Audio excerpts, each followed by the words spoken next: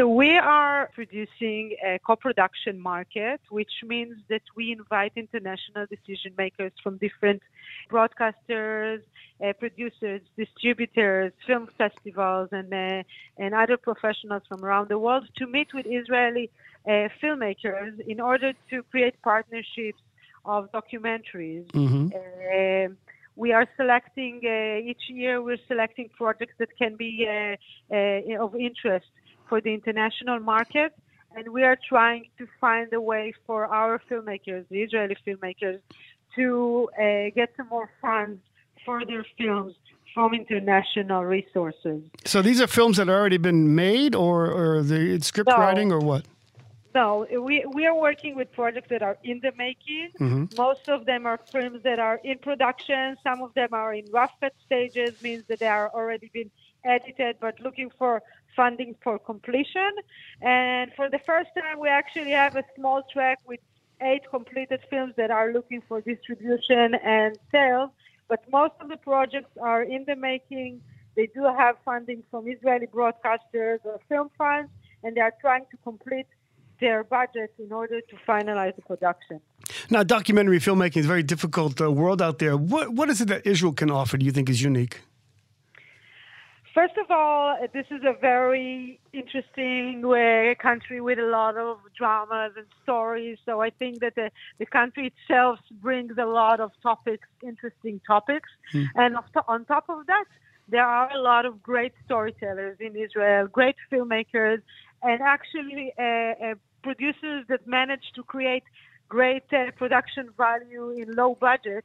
So this is what makes this place very unique. There is a big hub of documentary filmmakers here in Israel that are working for many, many years and are managing to make a very big interest around the world, winning awards around the world, being broadcasted in in many countries around the world. You talk about interest from around the world. Well, who's coming, and what sort of countries are interested in Israeli documentaries? So we have representatives from countries, from European countries first, from BBC and Arte, from Germany, from France, from Switzerland, from Italy. We do have a few American broadcasters and studios that came. We have a representative from Japan coming all the way here. Mm-hmm. So there is a wide range of professionals that came, around 50 people from around the world that are here in Tel Aviv for the next 3 days. Well, my question is, what's in it for you? Why are you doing this? We are a nonprofit organization.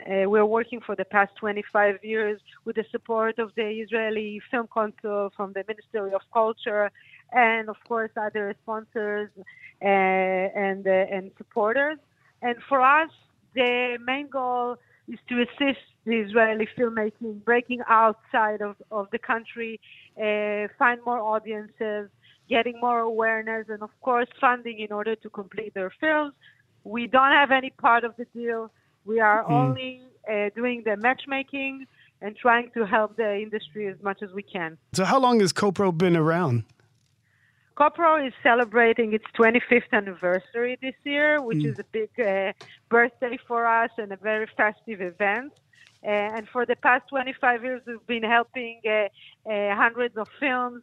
Over 700 co-production agreements have been signed through our market. Over $30 million have been invested in Israeli projects through our activities, which is on top of all the other investments like the public and broadcasters funding that is out there here in Israel.